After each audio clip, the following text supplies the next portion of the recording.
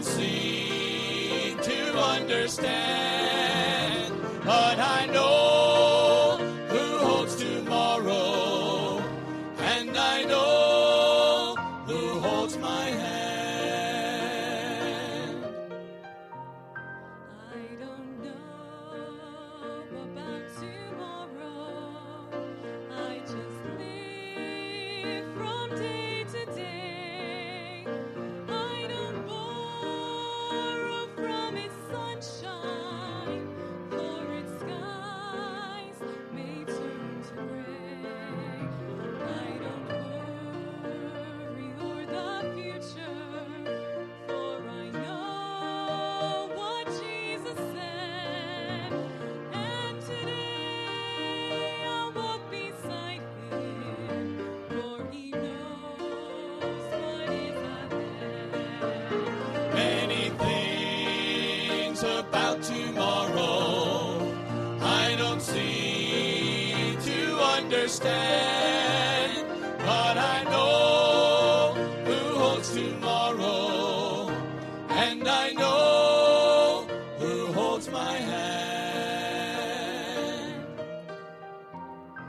I don't know about tomorrow. It may bring me poverty, but the one who feeds the sparrow is the one who stands by me. And the path that is my portion may be through the flame or flood, but his presence goes before me, and I'm covered with his blood. Many things about tomorrow I don't seem to understand, but I know who holds tomorrow, and I know who holds my hand. Many things about tomorrow I don't seem to understand, but I know who holds tomorrow, and I know who holds my hand.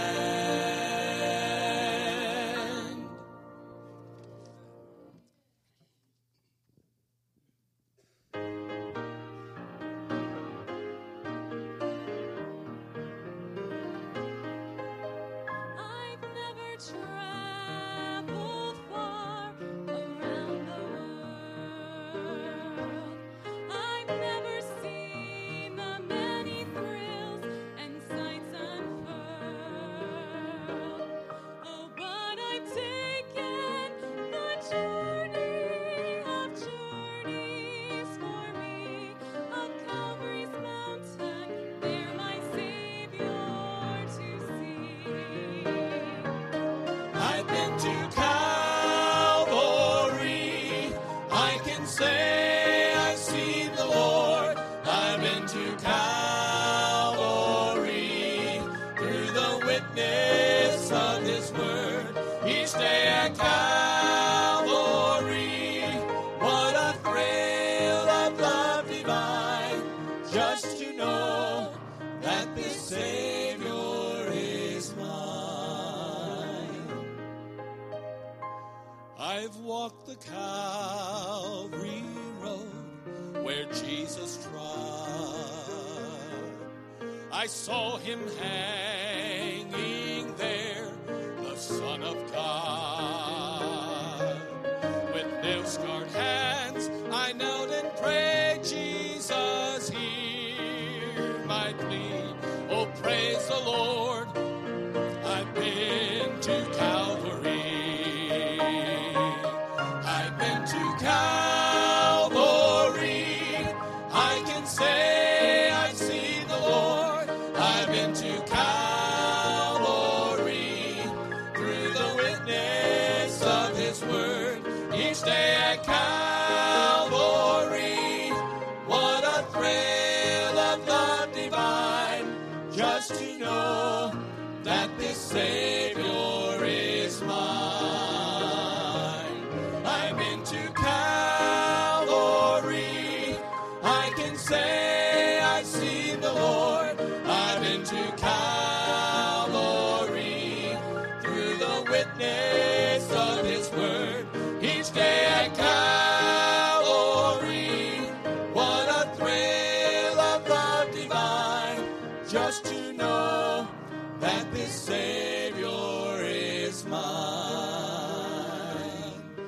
just to know that this Savior is mine.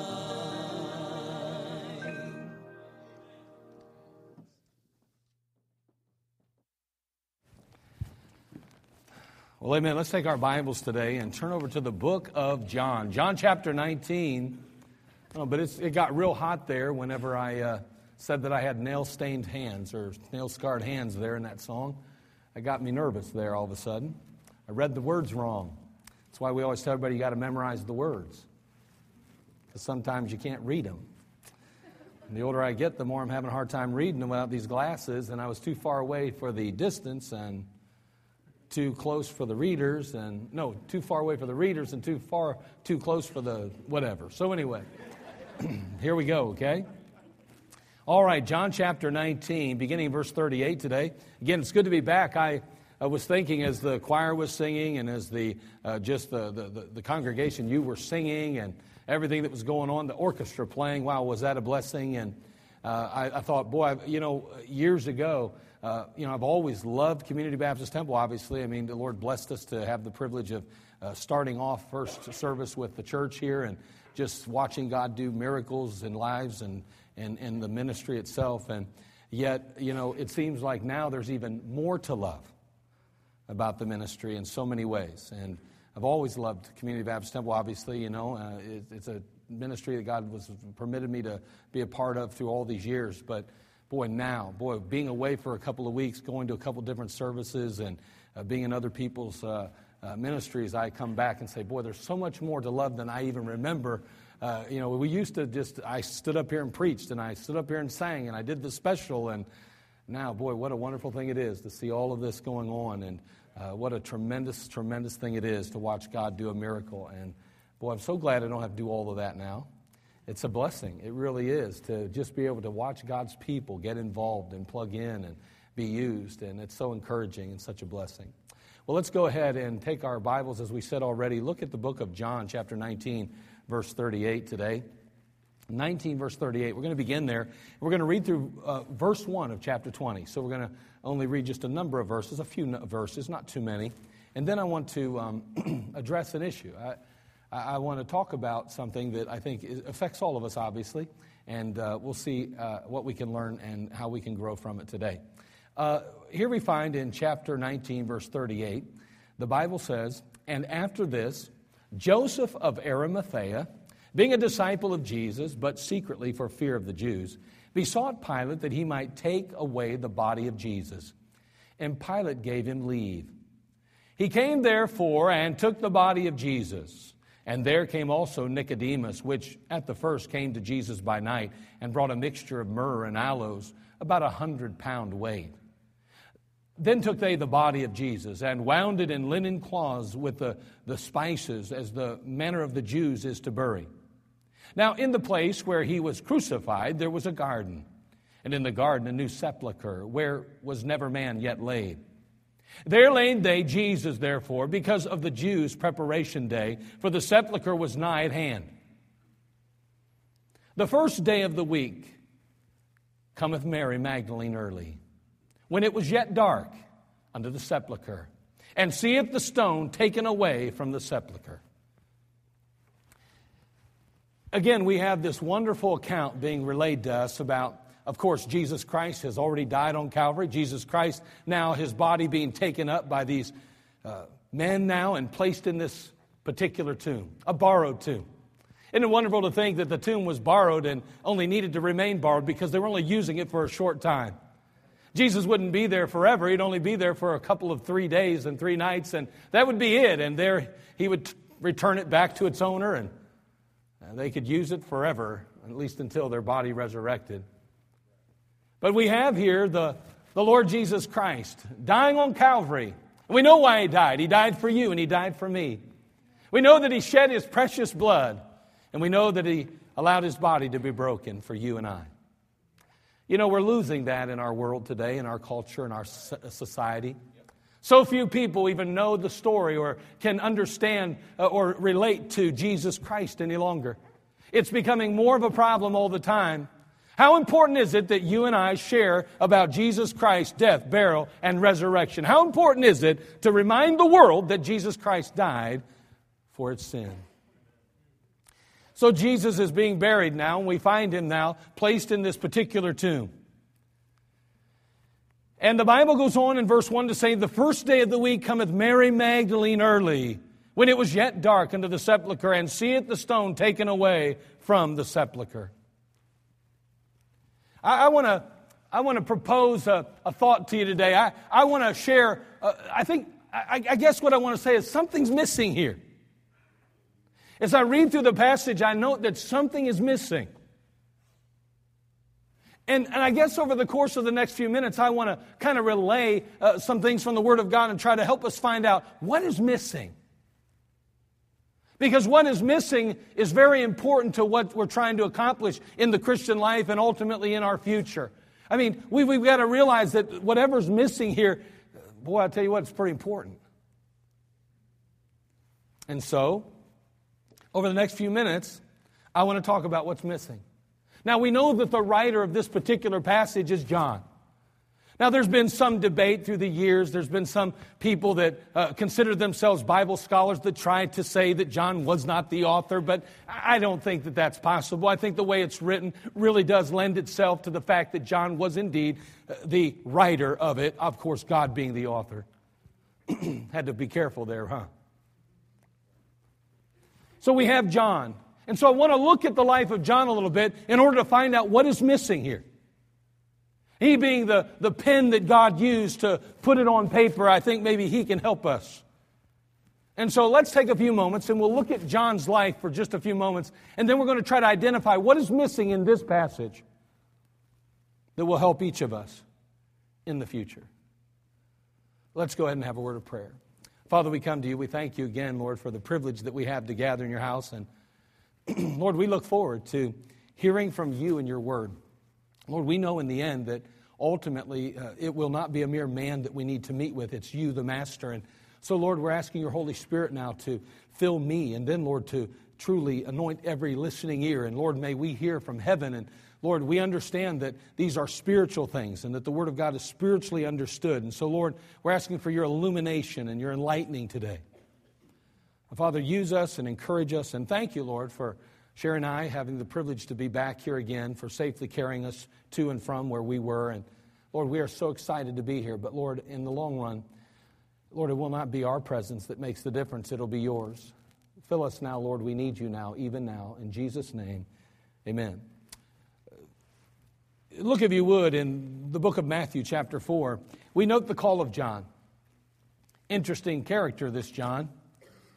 We know ultimately that he ends up on an Isle of Patmos, and we know ultimately that he lives longer than probably all the disciples. But notice what it says here in the book of Matthew, chapter 4. We see his call, and the Bible says in verse 21, it talks about the Lord. It says, and going on from thence, he saw other two brethren. The Lord Jesus, that is. James, the son of Zebedee, and John, his brother, in a ship with Zebedee, their father. I don't know about you, but it does my heart good to see sons and fathers working together. It's interesting. It's a biblical concept, isn't it? It's biblical. Well, I'll tell you what, there's nothing wrong with a dad wanting his son to follow in his footsteps. Maybe he's a lawyer, maybe he's a doctor, maybe he's this or that. I can see why dad would want him to follow in his footsteps. It's a biblical thing. We got a fisherman here. We've got somebody here that's out in a boat reaching out to fish, trying to make a living. And he says, listen, son, I'm going to take you with me. I want you to be part of the business. Well, I'll tell you what, he's integrating his son into the business. Well, I'll tell you what, anytime that you as a father can work with your son, whether it's as a job or whether it's even just on a project or maybe it's just even going on vacation, whatever it might be, let me tell you something. There's real joy in a relationship that continues after they even possibly leave the house. Boy, you need to work at that. You need to work at it. Boy, here we have this father here. We've got John. We've got his brother James. We have Zebedee, their father. They're mending their nets. And he called them. The Lord Jesus calls them now. He says, guess what, fellas? You've been fishermen for a number of years. You've been following in your father's footsteps. You've been choosing to go out and catch some fish and make a living. But it's time now for you to follow me. And he says they immediately left the ship of their father and followed him. Now let me tell you something. It's not easy to follow the Lord when you think your life is already pre-planned. I mean, these men probably have figured, hey, listen, this is what it is, and this is how it's going to go, and Daddy was a fisherman, and I'm a fisherman, and my son will be a fisherman, and all of a sudden Jesus shows up on the scene and says, hey, fellas, come on now, follow me. It's time to leave Daddy. It's time to leave the nets. It's time to leave the business. It's time to follow me. Well, what do you got to offer me, Jesus? They didn't ask that question. I mean, what about our 401k plan? What about our retirement? What about this and what about that? They didn't ask that. They just followed. And John, in this case, he got called of God and he followed the Lord. From that time on, John was with the Lord. He left his job, he left his family, and he took to the road.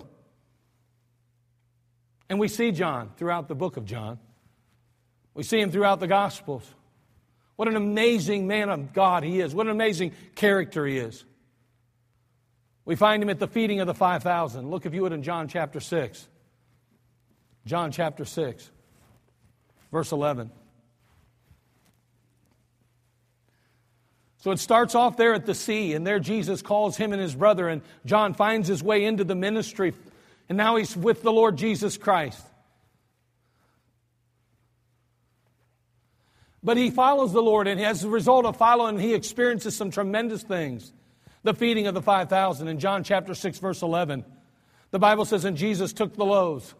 The people had followed him out into the wilderness. The people were now weary. They were faint, and he was concerned that if he sent them back for food, they'd faint in the wilderness. And Jesus said, listen, how much money do you got, disciples? We don't have enough. How much food do we have? And Philip says, well, there's a little lad over here. He's got 5 loaves and 2 fishes. That's it. He says, well, that's plenty for me. I'm the creator. Jesus took the loaves, verse 11, and when he had given thanks, he distributed when he had given thanks. Well, I'll tell you what, I guess that someone says, well, why should you pray before you eat? Because Jesus did. That's a good reason, isn't it? I don't think it's necessary. That's all right. Jesus did. I think we'll just do it the way Jesus did, seeing that he's pretty much our example, isn't he? At least that's what the Bible tells us. I mean, good enough for Jesus should work for us, huh? Well, you know, when we're out at a restaurant, sometimes we feel a little uncomfortable with family and friends that aren't really Christians. That's the best time to pray. Show them that what you've got is real, that you're not ashamed of him. Notice what he says here. He goes on to say here. He says, so he gave thanks, and he distributed to the disciples, and the disciples to them that were set down, and likewise of the fishes as much as they would. When they were filled, he said to his disciples, when they were filled. Isn't that wonderful? Listen, I was on vacation for a while, and let me tell you something. I was doing good the first week, but then when my son and my daughter and son-in-law came down, and let me tell you something, that's when things fell apart. You say, I thought that was supposed to be a blessing. Well, it is in one sense, and it isn't in the other sense. Because honestly, and I'm not joking, I believe I gained 8 pounds in that last week. My wife put a suit out for me this morning, and I went to put it on. I went, oh no. And it went like this. I mean, it just would not close. I jumped on the scale real quick because I had this sneaking suspicion that something happened. And I'd put on 8 pounds. 9 pounds. That first week, that wasn't the case. My son said to me, he said, before he came down, he said, well, I'm going to have to get down there and corrupt Dad for a minute. He needs a little bit of negative influence. I'm going to have to help him out some. Boy, did he help me. They were filled, the Bible says. Let me tell you, I was filled a number of times on vacation, and I'll tell you what, they were filled that day. They weren't walking away hungry, they were filled. And he said to his disciples, gather up the fragments that remain, that nothing be lost. Well, there's a message in that, isn't there? Therefore they gathered them together and filled 12 baskets with the fragments of the 5 barley loaves, which remained over and above unto them that had eaten. Then those men, boy, big question, where'd the 12 baskets go, right? We won't talk about it. You think about it and pray about it. Then those men, when they had seen the miracle that Jesus did, said, this is of a truth, that prophet that should come into the world. This is a truth, that prophet should come into the world. That prophet is Jesus, they came to the conclusion. Jesus is the one that was promised. Jesus is the prophet that should come. Jesus is the one that followed in the footsteps of the great prophet Moses back there in Genesis 18. Then they came to this conclusion, and John was there that day. He saw it all. He experienced it firsthand. Not only was he there at the feeding of the 5,000, but John was at the raising of Lazarus. If you would take the time and don't do so, but you could turn to the book of John, chapter 11, and we could read there in John chapter 11 of how they sent a servant along and said, "Hey, by the way, your good friend Lazarus, he's sick. He's very sick." And Jesus said, "All right." And for 2 days he waited. For 2 days he stayed where he was. And finally he made his way there to Bethany. And when he arrives, Mary comes running to him and says, "Oh, if only thou had been here. If only thou had been here." Jesus says, "I am the resurrection and life. He that believeth in me, though he were dead, yet shall he live." "Oh, I know he'll live in the end. I know in the end he'll resurrect. I got it." And Jesus says, "You don't got nothing. You haven't figured it out, have you?" Boy, Mary comes and says the same thing. Jesus goes out there to that sepulcher. He sees people weeping. He sees people burdened down. He sees the tears and his heart breaks. And ultimately, the Bible says, and when he had thus had spoken, he cried with a loud voice, "Lazarus, come forth!" And he that was dead came forth, bound hand and foot with grave clothes, and his face was bound about with a napkin. Jesus saith unto them, "Loose him and let him go." Man, I mean, that which was dead is now alive. Lazarus raised from the dead. Can you imagine that? I still remember one of them saying, "Hey, by this time he stinketh." Many wives could say that about their husbands this morning. I hope not, but it could be the case. Surely we hope it's not the wife. But anyway, the fact is that today we've got to understand that he was as dead could be. This wasn't some kind of catatonic state. This was a dead man, and Jesus cried out, "Lazarus, come forth!" And he did come forth, and John was there to see it. You imagine being there that day? So I'm really wondering whether Jesus is really who he claims to be, and then he raises that guy from the dead. Boy, the Pharisees had a real problem with that too, by the way. They tried to kill old Lazarus. Why? Because he was a testimony of God's power, Jesus' power, and reality. The feeding of the 5,000, he was there. At the raising of Lazarus, he was there. Do you know at the Mount of Transfiguration, John was there? Again, if we go back to the book of Matthew, chapter 1 and 2, the Bible says, "And after 6 days, Jesus taketh Peter, James, and John, his brother, and bringeth them up into a high mountain apart, and was transfigured before them, and his face did shine as the sun, and his raiment was as white as light." Man, Jesus was revealed as the God who he was. He was revealed as that millennial Christ that would rule and reign, the glorified body of Jesus Christ, revealed to these three men. They recognized him as Jesus, but they also saw him as the Christ. John was there that day. John saw it firsthand. We see him at the Last Supper as well. John's at the Last Supper. Now, there was leaning on Jesus' bosom one of his disciples whom Jesus loved. It's interesting how John does not refer to himself as John. It's the disciple whom Jesus loved. He looks at himself, he says, "I'm the disciple who Jesus loved." And he talks about himself in that sense. Again, he says, "Now there was leaning on Jesus' bosom one of his disciples whom Jesus loved." Boy, John knew he was loved. Do you know you're loved? Do you feel loved? Well, that's important, isn't it? It's one thing to know I'm loved. It's another thing to feel loved. We see John here at the table now, that Last Supper, and there he sits on Jesus' breast, holding his head to the heart of Christ. He hears the heartbeat of God. It's amazing, isn't it? We know that one of the disciples would betray Christ now. So John would be only one of 11 now. But he was there at the feeding of the 5,000, at the raising of Lazarus, at the Mount of Transfiguration, at the Last Supper. He was there. You know, at the mock trial, John was there. You remember how they came out into the garden and they captured the Lord Jesus Christ? He didn't put up a fight, of course. They didn't have to take him by force at all. Matter of fact, when Peter cut off the ear of Malchus, they said, well, put the sword away. It's not time for sword play. You have plenty of time to wield a sword, but it won't be that kind. But put it away. Because, see, there was a purpose that Jesus had, and that purpose included a cross, and that purpose included dying and shedding His precious blood. And so there at the mock trial, we see John again. In chapter 18 of the book of John, turn over there, would you please? Chapter 18. John chapter 18, verse 12.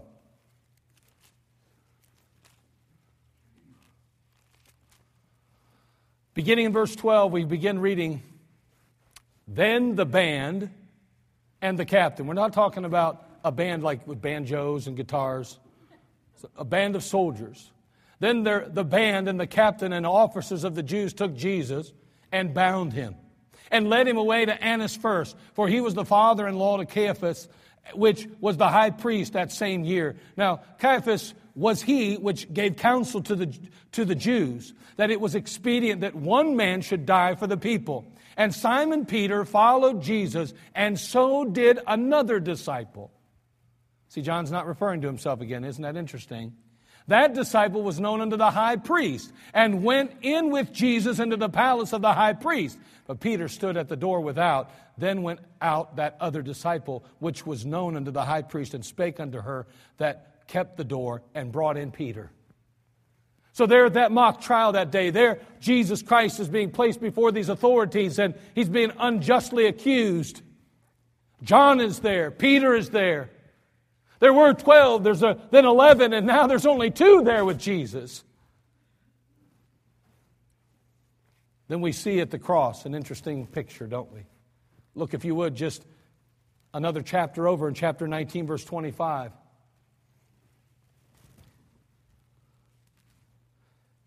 Notice what we note here in John chapter 19, verse 25. Here we are now at the cross.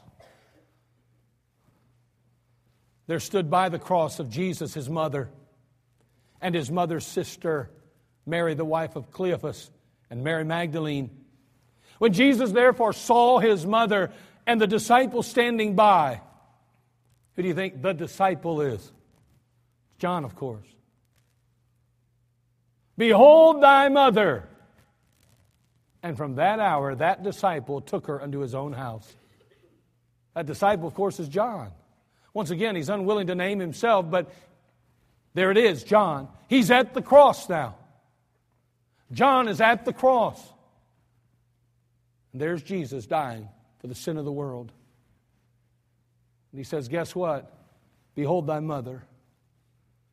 She's in your charge now. Obviously, his daddy wasn't around anymore. Obviously, Joseph was unable, and I say daddy, I'm talking about his earthly daddy. I'd be careful because some theologian out in the audience would really nail me later. But we see his earthly father, Joseph, obviously wasn't there because it would have been Joseph's responsibility to take care of Mary. I'm really kind of amazed. I've got to believe somehow that the brothers or the sisters had something to do with it too. But there was something going on here. John is being entrusted with Jesus' mother. Obviously, there's something going on that we're not all aware of here. But what an amazing thing. Can you imagine being the one who was called upon to care for the mother of Jesus? To be trusted like that? I mean, here is John. He was a mere fisherman. He's out casting his hook. He's trying to reach out or casting the nets, trying to gather a group of fish so that he can feed his family and feed others. And yet Jesus says, no, it's time for you to be a fisher of men. And Jesus, He follows the Lord Jesus Christ. And He's at the feeding of the 5,000, the raising of Lazarus, the Mount of Transfiguration, at the Last Supper. It goes from 11 there down to the mock trial where there's only 2, and then finally at the cross, only 1 is now remaining. It's John. We go back to our text, John chapter 20, verse 1. The first day of the week cometh Mary Magdalene early, when it was yet dark, unto the sepulchre, and seeth the stone taken away from the sepulchre. The first day of the week cometh Mary Magdalene early. I contend with you that something is missing. And that something is John. Where's John? Where is John? Where's John? He's missing. Why isn't he here? He's been here for everything else.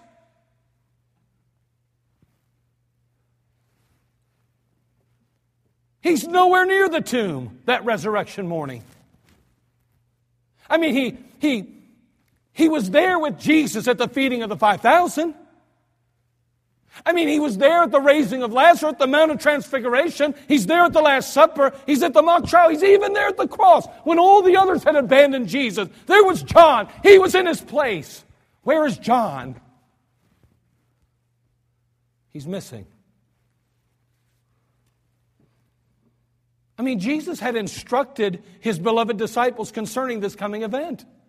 He had instructed them. He had informed them about it. In Mark chapter 8, verse 31, turn there, would you please? Mark chapter 8, verse 31. It's not like this took them by surprise. It's not like they were uninformed. They knew, they were told, they were taught. Mark chapter 8, verse 31.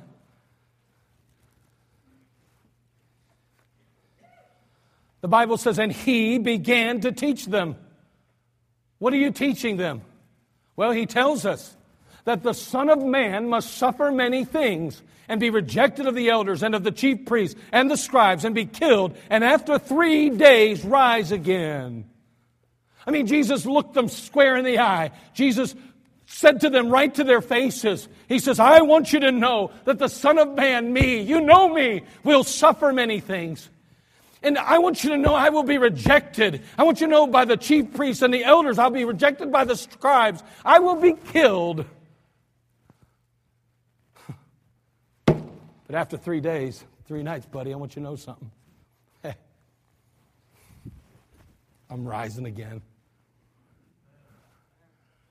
I'm coming up out of that grave. He told them. Still, John was not to be found. Okay. Had he forgotten the teaching of Jesus, maybe? Maybe he forgot. I know he heard it, and Jesus said it to him point blank. And I know it wasn't that awfully early on. It wasn't like years and years and years. It was just a matter of months probably. He had heard this story over and over again. Had he forgotten the teaching of Jesus? Had he fallen asleep late Saturday night? He was playing video games like all immature adult men do all night long. I'm sorry, but I can't stand it. I can take a sword and... I'm about sick up to here of wives that are crying and whining and upset. And I say whining, but they have a reason to whine about that one. Because you can't go to bed at a decent hour and get up. How dare some of you miss church over a stupid video game?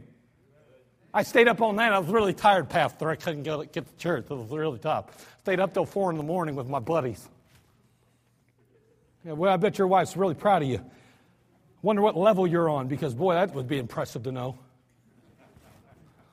You say, I don't appreciate that. I don't care. I'm not happy about it. I tell you what, when your wife would stop, your wife would be so much happier if you would just get off your stupid little games and you'd act like a man. Now, I'm not opposed to video games from time to time, but I'm telling you what, when you stop eating because of them, and you stay up all night because of them, and you miss church because of them, and you may not even go to work one day and call off because you just got way too busy that weekend with your video game, you got problems. And you don't need to go see a psychiatrist, psychologist. You need to get at the foot of the cross and beg God for forgiveness and repent of that sin and get right with Him. And become a father like you ought to be, and a provider like you ought to be, and a daddy like you ought to be. Thank you, preacher. We love you. I don't think he was up playing video games because I don't think they had him. But I'll tell you one thing. I wouldn't put it past him because he's flesh, just like I am and just like you are. Maybe he fell asleep late Saturday night and missed it due to exhaustion. But had he gotten caught up in something else that required his time? Was he just too busy to show up that morning? Maybe he began to doubt that Christ would rise again in the midst of the present gloom and despair that he was experiencing. Oh, Jesus isn't coming back. It's so bad. It's so sad. Maybe that's what it was. Maybe he just could not envision Christ resurrecting as he promised he would. We don't really know why he wasn't there. We don't know why. We don't know. All we know is that he missed it. He missed it. He was there for everything else, but he missed it. I mean, how many have camped out all night long for a Black Friday sale? Or camped out for the newest iPhone or the latest game system? How many people have camped out all night long in order to be there first in line? You would have thought that John would have been camped out, right? I mean, you'd have thought that he'd have brought a blanket, and you'd have thought that he'd have built a fire. You'd have thought that he'd have went there and said, fellas, don't mind me. I know you're supposed to be watching the tomb, but listen, let's face it, you know Jesus ain't resurrected, so I certainly don't provide any trouble for you. I'm just one man anyway. It won't be a big deal. Can I start a little fire over here in the corner? I just want to sit around and think about the days and reminisce about Jesus. And you know what? When he does rise, I just want to be here to see it. You would have thought that he would have done that. Wouldn't you think that?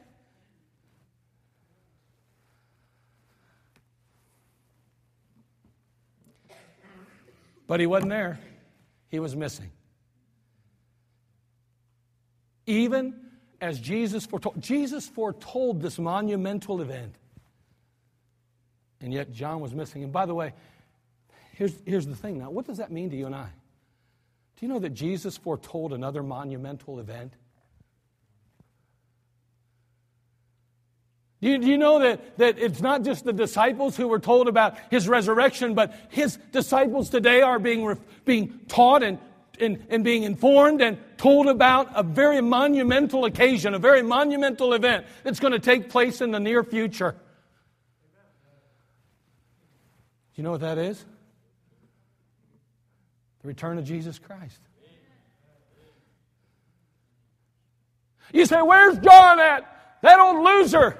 That lame duck, that lazy bum, he should have been at the tomb that day. He should have. But I wonder, where will you and I be when Jesus returns? Just wonder. I mean, he said he's going to return just as much as he told them he was going to resurrect the third day. Just as authoritatively as he spoke it and as he shared it with them, he speaks it and shares it with us through his blessed book, the Word of God. He says in John 14, let not your heart be troubled, fellas. You believe in God, believe also in me. In my Father's house are many mansions. If it were not so, I would have told you. I go to prepare a place for you. And if I go and prepare a place for you, and I'm going to, I will come again and receive you unto myself, that where I am, there ye may be also. Turn to 1 Thessalonians chapter 4, verse 13. 1 Thessalonians chapter 4. Jesus is so clearly sharing with us that he's coming back. It's not some mystery, and he's not trying to hide it. He's not trying to cloak it in some mystic version or some kind of crazy speech. No, he's simply saying it, placing it there, putting it right there on plain sight. 1 Thessalonians 4:13. But I would not have you to be ignorant, brethren. I don't want you to be uninformed. Ignorance isn't stupidity. There's a difference. Ignorance is not knowing something. Just not knowing. You can be extremely smart and be ignorant. And in this case, he says, but I would not have you to be ignorant, brethren, concerning them which are asleep. He's not talking about people that are actually laid down going to bed. He's talking about people that are dead physically, but really spiritually are simply asleep because they're still alive. To be absent from the bodies, to be present with the Lord. For if we believe that Jesus died and rose again, even so them also which sleep in Jesus will God bring with him. For this we say unto you by the word of the Lord, that we which are alive and remain unto the coming of the Lord shall not prevent them which are asleep. It's talking about go before them, and I don't have time to define that completely, but those that are in the grave will go first, then we'll be following. And he says, for the Lord himself shall descend from heaven with a shout, with the voice of the archangel, with the trump of God, and the dead in Christ shall rise first. Then we, which are alive and remain, shall be caught up together with them in the clouds to meet the Lord in the air. And so shall it ever be. Shall we ever be with the Lord? You know what? The Lord's always kept His promises. He kept them in the Old Testament. He kept them in the New, in the Gospels. He kept them now for this day. Jesus always keeps His word. God is always on time. And yet there will always be those scoffers, won't there? In the book of 2 Peter chapter 3, verse 3, it says, knowing this first, that there shall come in the last days scoffers, walking after their own lusts, and saying, where's the promise of His coming? For since the fathers fell asleep, all things continue as they were from the beginning of the creation. For this they willingly are ignorant of. It's interesting, you can be willingly ignorant too. That by the word of God the heavens were of old, and the earth standing out of the water and in the water, whereby the world was that was then being overflowed with water perished. But the heavens and the earth which are now by the same word are kept in store, reserved unto fire against the day of judgment and perdition of ungodly men. But beloved, be not ignorant of this one thing, that one day is with the Lord as 1,000 years, and 1,000 years is one day. The Lord is not slack concerning His promise, as some men count slackness, but is long-suffering to usward, not willing that any should perish, but that all should come to repentance. He said He's coming back. And sure, there are going to be those that will question it. Sure, there's going to be those that will willingly say, forget that. I can't believe that. I won't even consider it. I won't even give it any thought or any time. It's ridiculous. It's stupid. It merits no intellect at all on my part. I will not waste my time listening to about some God in heaven that created all things, came to earth, died on the cross, was buried, and rose again the third day, supposedly, that He's actually coming back. That's a waste of my time. That flood, a joke. Jonah, a joke. All of it ridiculous.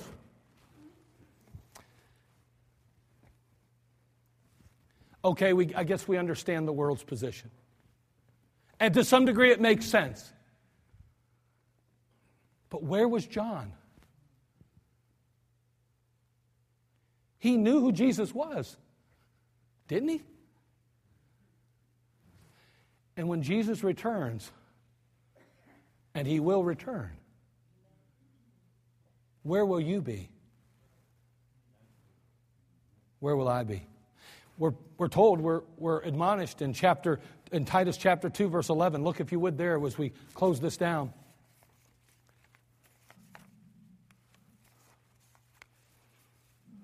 Titus chapter 2, verse 11.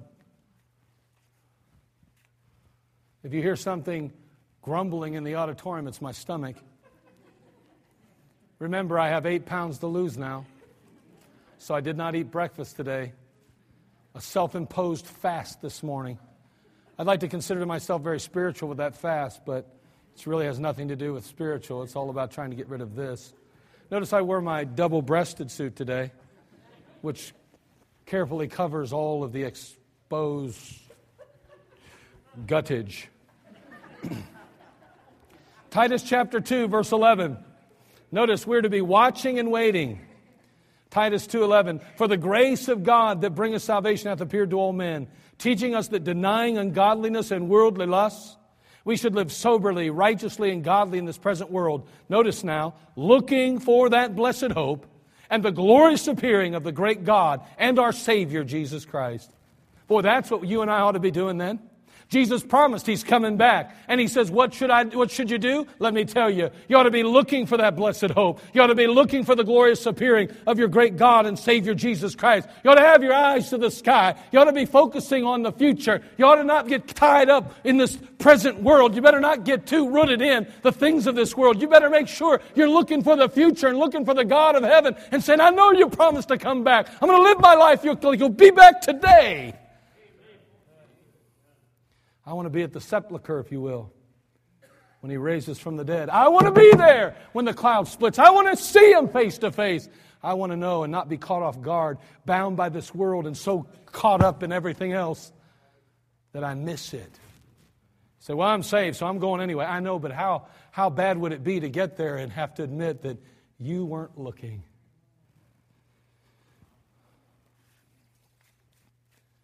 It says in the book of Luke 18:8, it says, I tell you that he will avenge them speedily. Nevertheless, when the Son of Man cometh, shall he find faith on the earth?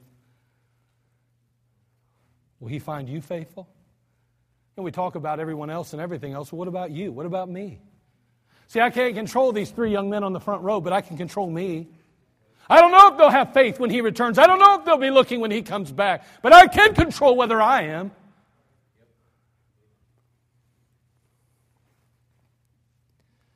Or will we be like John, nowhere to be found? Being preoccupied with the cares and concerns of this world, being mesmerized with its glitter and gold, being desensitized to the needs of others and the burdens that they bear. I mean, will we become immune to the prompting of the Holy Ghost? Will we become indifferent to the precepts of the Word of God? Will we become insensitive to the pursuit of our holy God? Will we find ourselves not where we belong, not doing what we're supposed to do when He returns? See, what was missing from this picture? The first day of the week cometh Mary Magdalene early, when it was yet dark, unto the sepulchre, and seeth the stone taken away from the sepulchre. I'll tell you what was missing. It was John. Again, John, who was at the feeding of the 5,000. John, who was at the raising of Lazarus. John, who was at the Mount of Transfiguration. John, who was at the Last Supper, at the mock trial, and even the cross. John was missing. I wonder today, if Jesus Christ came back today for His bride, His church, I wonder if there are those in this crowd today that have never met the Lord Jesus, do not know Him as their personal Lord and Savior. Never come to the place where they recognize that He did die for them, that He was buried, and that He did rise again, that didn't acknowledge Him as Savior and Lord of their life, that didn't receive and accept Him into their life.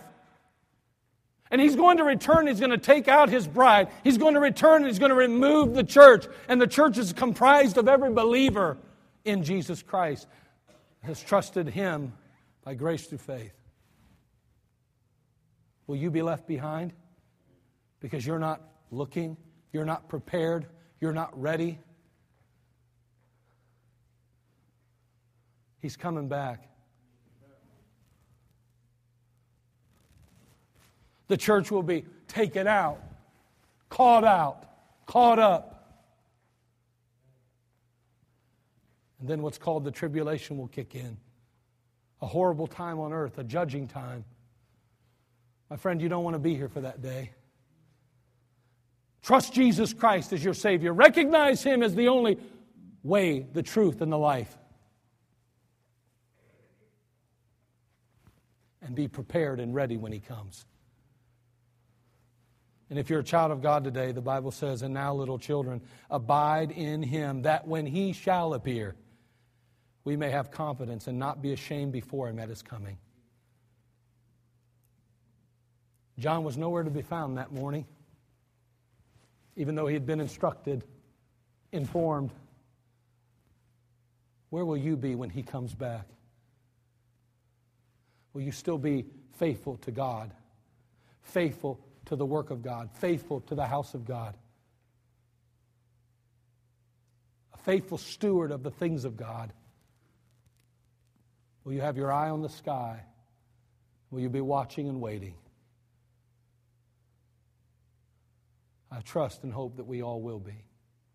Father, we come to You. We thank You, Lord, for Your love, and we thank You, Father, for Your life and for just everything that You mean to us and all that You do for us. Bless us now in these next few moments, Lord. There may be those in our midst that are without Jesus Christ, that have yet to receive and accept Him as Lord and Savior. Oh, His sacrifice is sufficient. His blood is efficable. Lord, everything that He did for us is enough. And Lord, it is all that we can depend on. He alone is the solution. He alone is the answer to our every problem, but especially our soul problem. Father, there may be those that are without Christ, that have never been saved, forgiven, washed of their sin, and they need Jesus Christ in their life as Lord. May they come and receive and accept Him today before it's eternally too late. And Lord, for the believer, may we not be ashamed at Your coming. Lord, may we be prepared. May we be in our place. May we not be missing when You return. and the trumpet sounds. Well, thank you. We'll praise you. In Christ's name, amen. Let's all stand.